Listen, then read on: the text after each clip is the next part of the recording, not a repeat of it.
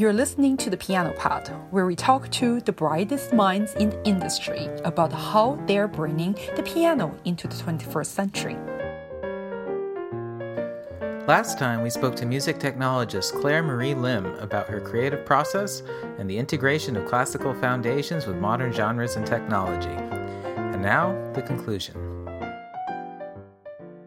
How did you learn production? Was it through Berklee? Was it YouTube videos? Because it's really top-notch. Yeah, thank you so much, Eric. That means a lot. I'll be very honest. I think I grew the most after I was done with college.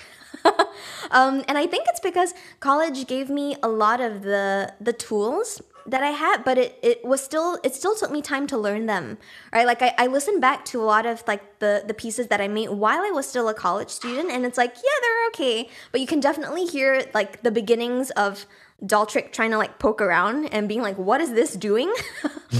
Which is not to say that, I didn't understand things. Like I understood things conceptually, like, okay, this is how this synthesizer works, or this is how this compressor works, or whatever it is. This is how that sound engineering types of thing works. But being able to just like put my nose to the grindstone and like work at it, that really came after college. And I think it was just a lot of practice. And actually, this is maybe the biggest tip I could share, if there's a biggest tip. I started using my ears a lot more. I don't know and this is a very weird sort of thing to say as well, I think, but growing up as a pianist, even though I did do a lot of classical piano stuff, my ears were not super strong. Like, for example, I would play a piece, and if I were to, mess up halfway, I would be totally lost, because I'd be like, if I memorized it, right? Like I memorized, like, I don't know, a piece by Brahms or something, play the thing. And I use that as an example just because the harmonies are so beautiful, right? But it's like, if you forget something, that's it. You're like totally out of it. Versus now, like, it's funny, I actually revisited this piece not long ago. I'm thinking of the intermezzo in A major, like Opus 118. But I played that back when I was much younger, and I remember having like a total brain fart where I gave up halfway because I couldn't remember the piece. I revisited it a couple of months ago, and I managed to play it, and this time I was like, wait, this is that chord, this is this chord, la la la. So I started having a lot of these more like solid connections between what I was listening to and what I was actually playing and doing. And the reason I bring about this anecdote of like using the ears is because I think being a classically trained musician took me a lot away from relying on the ears and instead relying on eyes for notation. But the moment I started doing a lot of the listening, that helped a lot also with my production stuff, because then I would be listening to a song and I'd be like, okay, yes, that's a very cool synthesizer part. Okay, so we know it's a synthesizer, but what kind of wave is it made with? Is it like a saw wave, or is it like a sine wave, or whatever? And also, is it coming in very quickly? Like, does it have a very fast attack like a piano, or is it more like fading in? And then, like, what kind of effects does it have? Like, is it, does it have reverb? Does it have like a delay on it, or a filter or something? And kind of being able to use that part of the listening toolkit to apply that to electronic music helped me realize that, okay, so I know what that sounds like. Now I'm looking in my production software, and it sounds like that, which doesn't sound like the original. So how do I get closer to that sound? And that was really something that I only developed after college. I was developing beginnings of that as a student, but it was really when I, really started doing a lot of this regular practice and opening my ears very literally to stuff, that my production, I think, got a lot better. So I don't know if that helps, Ari. That was like a very roundabout way of saying that. Yeah, no, it makes total sense to me. I mean, you're basically talking about the difference between playing music versus making music, right? Totally. Yes. Yeah. Have you ever heard of, I think it's Centorial? Do you know that? Yes. Yeah. Totally. Right. Because I tried a few lessons in that where they give you a synth sound and then you have to try to make it yourself. And I knew I was bad, but I didn't think I was that bad. It's really hard. But I feel like this is the modern equivalent of your training, right? Yeah, it totally is. And that's actually things that I do with my students. So if any of my students are listening to this, which they might, it's like, now you know where it comes from. Now you know why we do the thing. But yeah, we'll play a sound, or sometimes it'll be something that they bring too. They bring to the table. So they're like, hey, there's this new song that's on the radio. Let's listen to it. And let's kind of think a little bit about how that works. And sometimes it's not even a sound, but it could be something like the processing on a vocal, For example, so like this singer's voice, like how are they processing his or her voice or their voice, right? Like what kind of effects do they put on, their vocal chain in that case? And that's a part of the ear training too, listening to all of these different artist types of sounds and then being, how do we recreate that if we want to? So I'm very curious about this Ableton. Sorry, I have to read. I'm so old. That's okay. The Ableton keypad. Yeah, can you show us if you have totally. in front of you? Absolutely. So this is something, this is an instrument that's called the Ableton Push. And it works very interestingly because the layout will change depending on what you want it to be, which is it's kind of fun. The cool part about it is that, let me see if I can also share my sound. So the cool part about this too is that it's not just specific to one type of sound. So it could pretty much be like any sound that you want it to. At the moment, I've got some kind of electric piano sound pulled up. But that's how you kind of played it. And I don't know if anyone plays guitar. Maybe some of the listeners will play guitar, but this particular layout is very similar to guitar. So each note that's directly above each other is a fourth above each other. So for example, that's your major chord, that's F, that's G. So you can play a lot of these chords everywhere. But yeah, this is my main controller that I like using a lot. The main reason why I do it is because of what I mentioned just now, which is that it doesn't... Oh, sorry, let me move my mic. The main reason why I like playing it so much is because you can have different types of sounds, right? So the electric piano is one of them at the moment. But I'd love to get a suggestion from like any of y'all. Would you like to hear a different instrument? Maybe we can find something else. Something weird. Yeah, okay, cool. Let's do something out there. Yeah, maybe something weird, right? So I'm gonna browse for a different sound. Maybe like let's do an effect. So okay, cool. Can I ask, Claire? Are these sounds loaded into the controller, or is it separately on your computer? Yeah, so these are all, that's a great question, Eric. So these are all in the software. So in the software Ableton Live, you have to connect this to the software for it to work. So very honestly, like if I didn't connect this to my computer, it would just be like a really expensive paperweight, like a $700 paperweight. But yeah, let's see what happens if we load like this one up. That one was kind of fun. So let's see. Cool. So we got some lasers now. Wow. Going. That's fun. Yeah, but if we wanted to, we could also do something that's like totally different. So maybe let's do, let's do some drums. So you can do like some drum kits as well, which is kind of fun. Let's see if we can do, let's do like a classic 808 thing. Ooh, load that. Cool. So now the layout has changed, right? We're not seeing those notes anymore, but now we're seeing drums. So I can do like drums over here. So it's really flexible. It's one of my favorite parts about using this instrument. It is created by the company Ableton that also creates the software Ableton Live. So that's the software that I was connecting to that is in my computer that I'm connecting to at the moment. So it integrates really well with that software. Yeah, that's the instrument. Awesome. Wow. Thank you for the demonstration. Thank you. Is this the future of piano keyboard? I don't know. Are we gonna forget about this black and white, and then is that the future? I don't know. Honestly, that's a great question, Kimi. And I think that I often tell my students that like a lot of the time it's not so much the same instrument, but I try to help them think of it as a totally different instrument, because the piano is one thing, and then the piano keyboard synthesizers are also a different thing. And then you have this sort of thing, right? Because I remember, for example, this is a little bit of a side anecdote, but the very first time that I touched a synthesizer, I thought it was going to be the same because it was a piano keyboard, right? But I basically had to relearn all of my technique because the action is so different.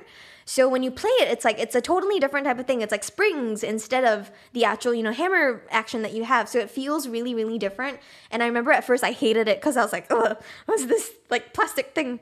So I hated it at first. But after a while, you kind of get used to it. So that's why I think a little bit about this sort of instrument being totally different. And that's a little bit of what we do at Berklee College of Music too. Like the program that I teach in specifically is called the Electronic Digital Instrument Program. So a lot of my students do have a keyboard background.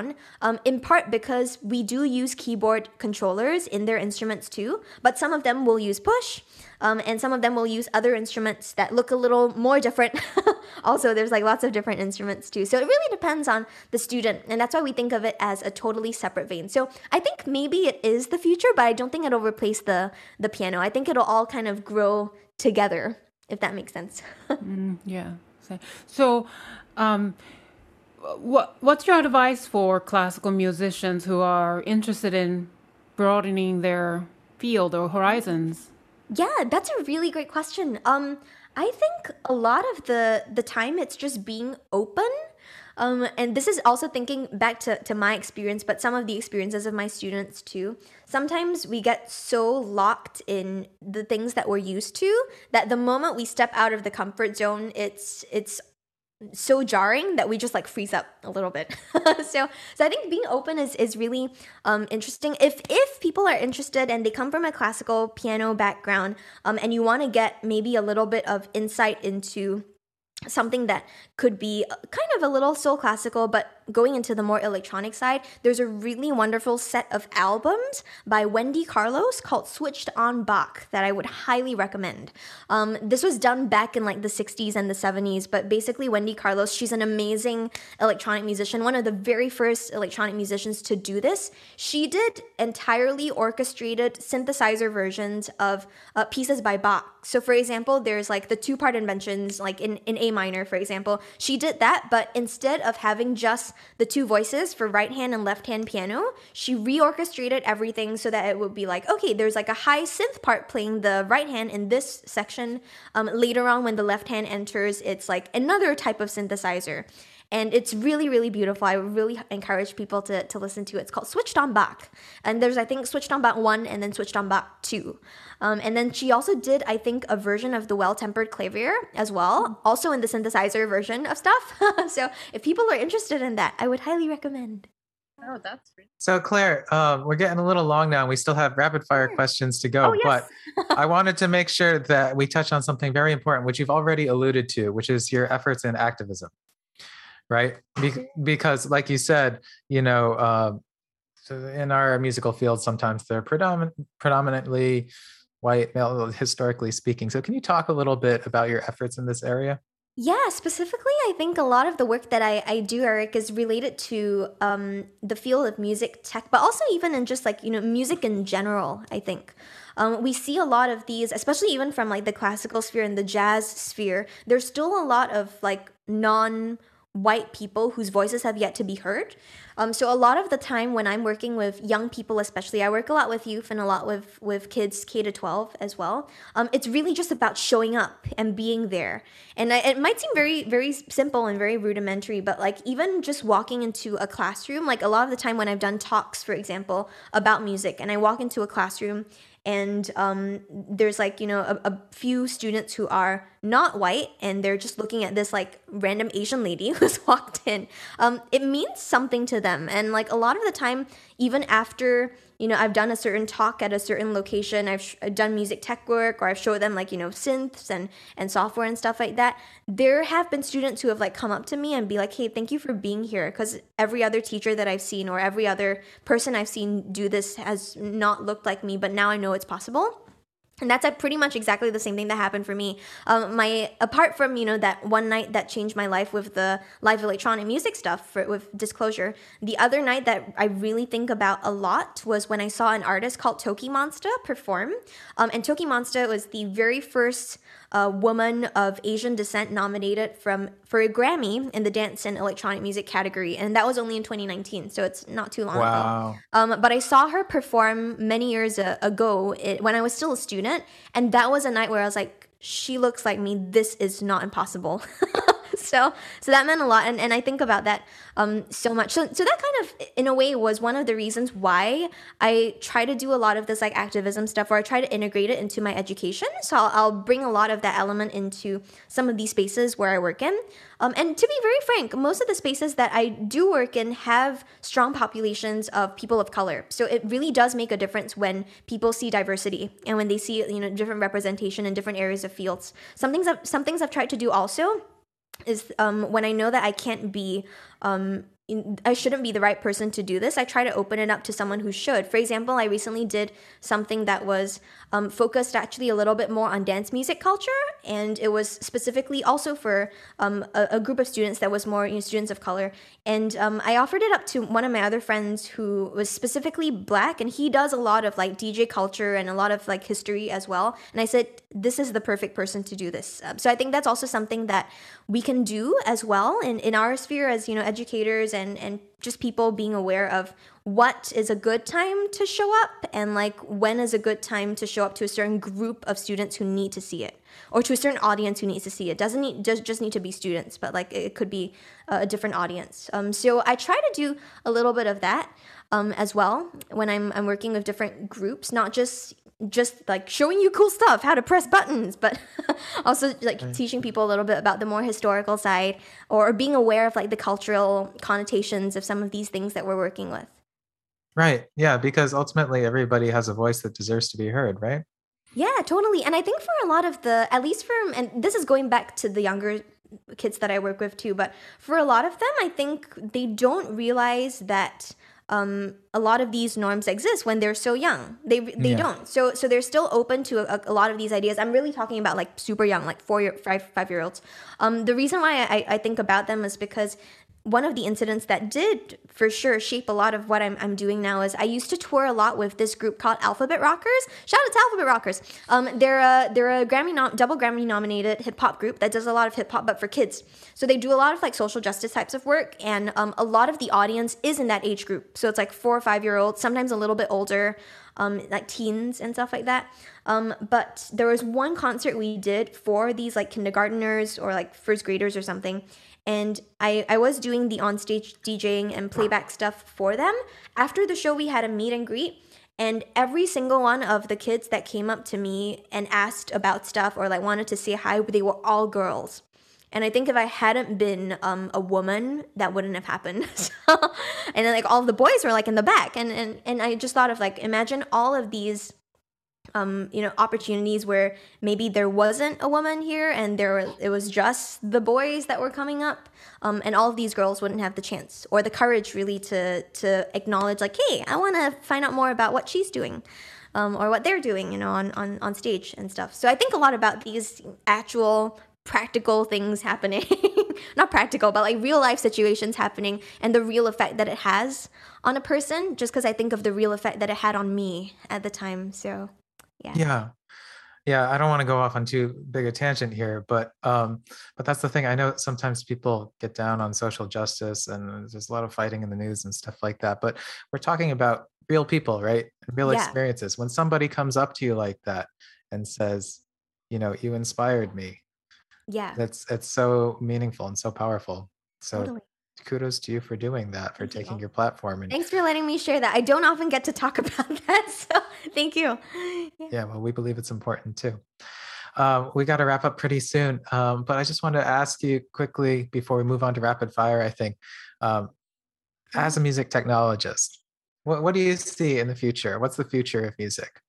Yeah, wow, that's such a tough question, Eric. The future. Well, we want your perspective. Yeah, totally.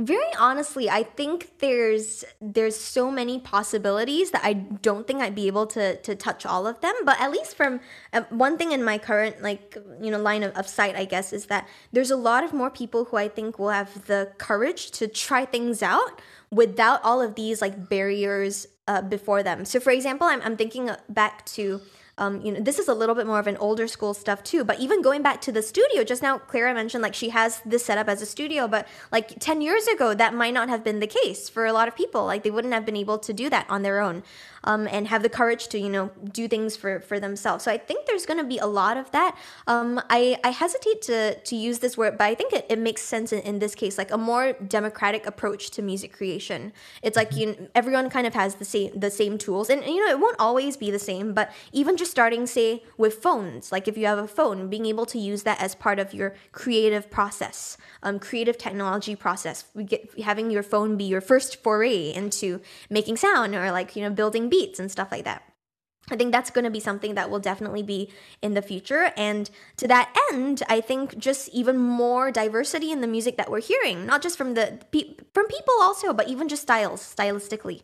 I think a lot of people, when they make music, and this is something that I tell to my students and my mentees as well, but it's like, it's definitely not and it might be a little bit cliche, but it's not an understatement to say that no one else is going to make the music that you're going to make, because it's true. No one else is you, right? So if you don't make something, no one else is going to do it for you, and no one else is going to make it in the exact same way.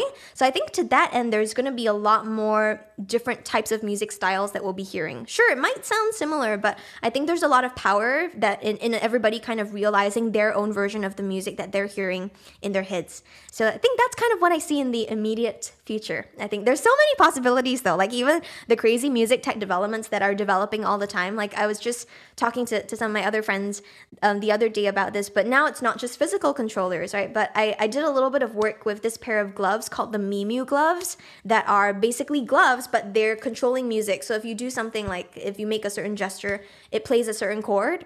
Or it puts on a certain effect. So there's that too, which is like, maybe that's an example of how crazy things will get in the most wonderful sort of way. Blows my mind. Sorry to interrupt. Yeah, no, I saw that. I saw your video of that. That was cool. Oh, thanks, Eric. Yeah, I had no idea that was happening. It's real weird. Yeah, it's weird in the best sort of ways. And I mean that in like a very like, wonderful, in awe type of way. But yeah, that's just a fraction, I think, of stuff that people are developing now. So who knows what'll happen next. Right.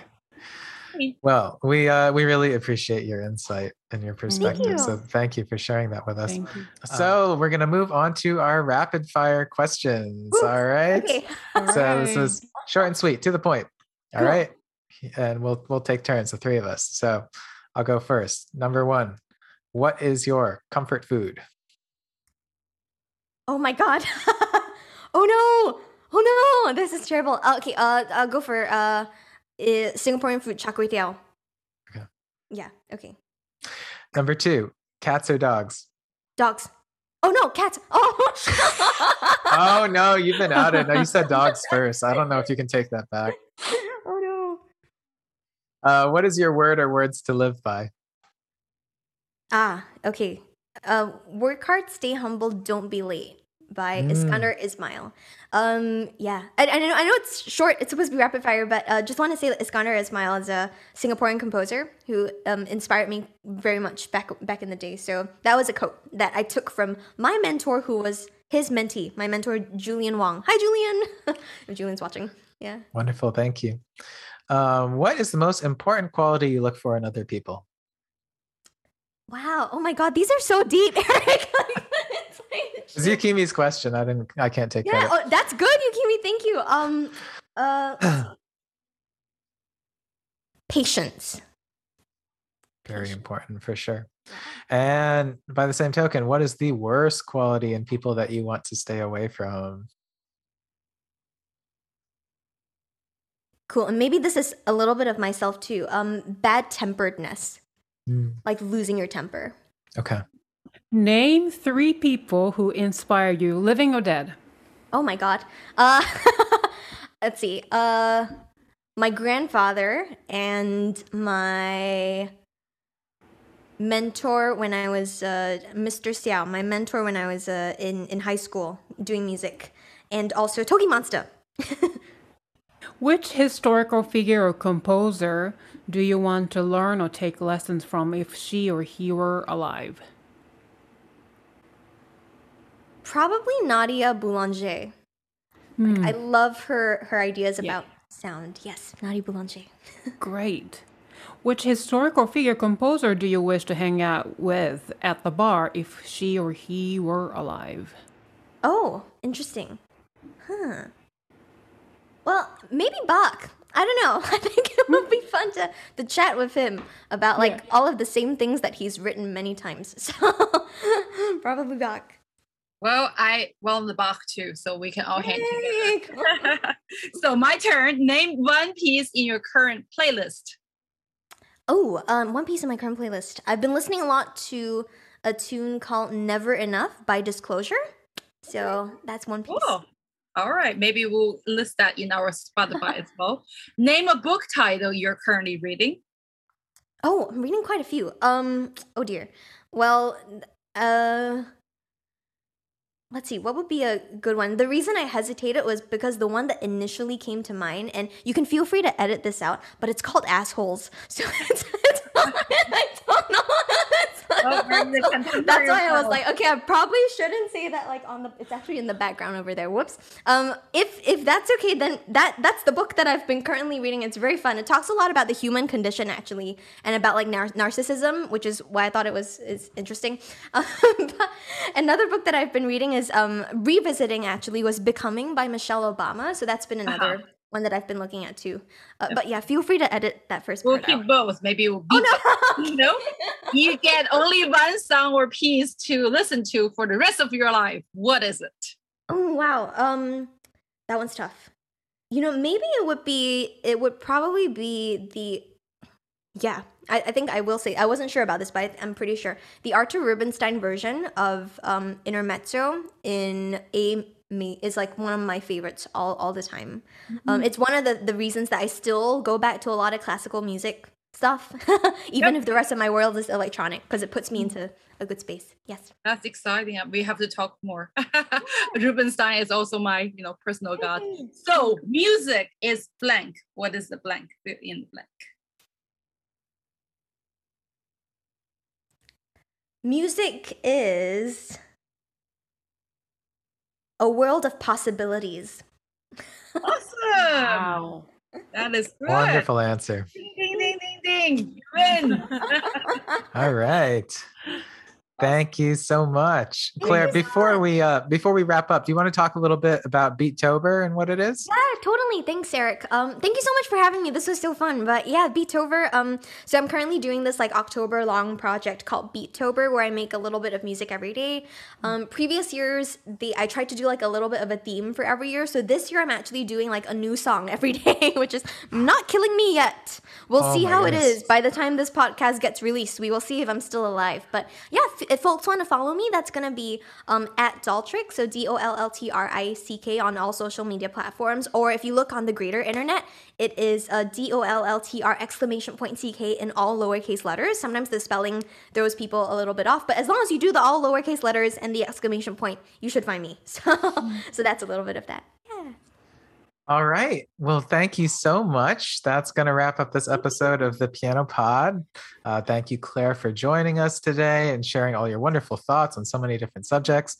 And once again, I will remind the audience, if you want to find out more about Claire, her website is ClaireMarieLim.com. And she also has a website for dolltr specifically at dolltr.com.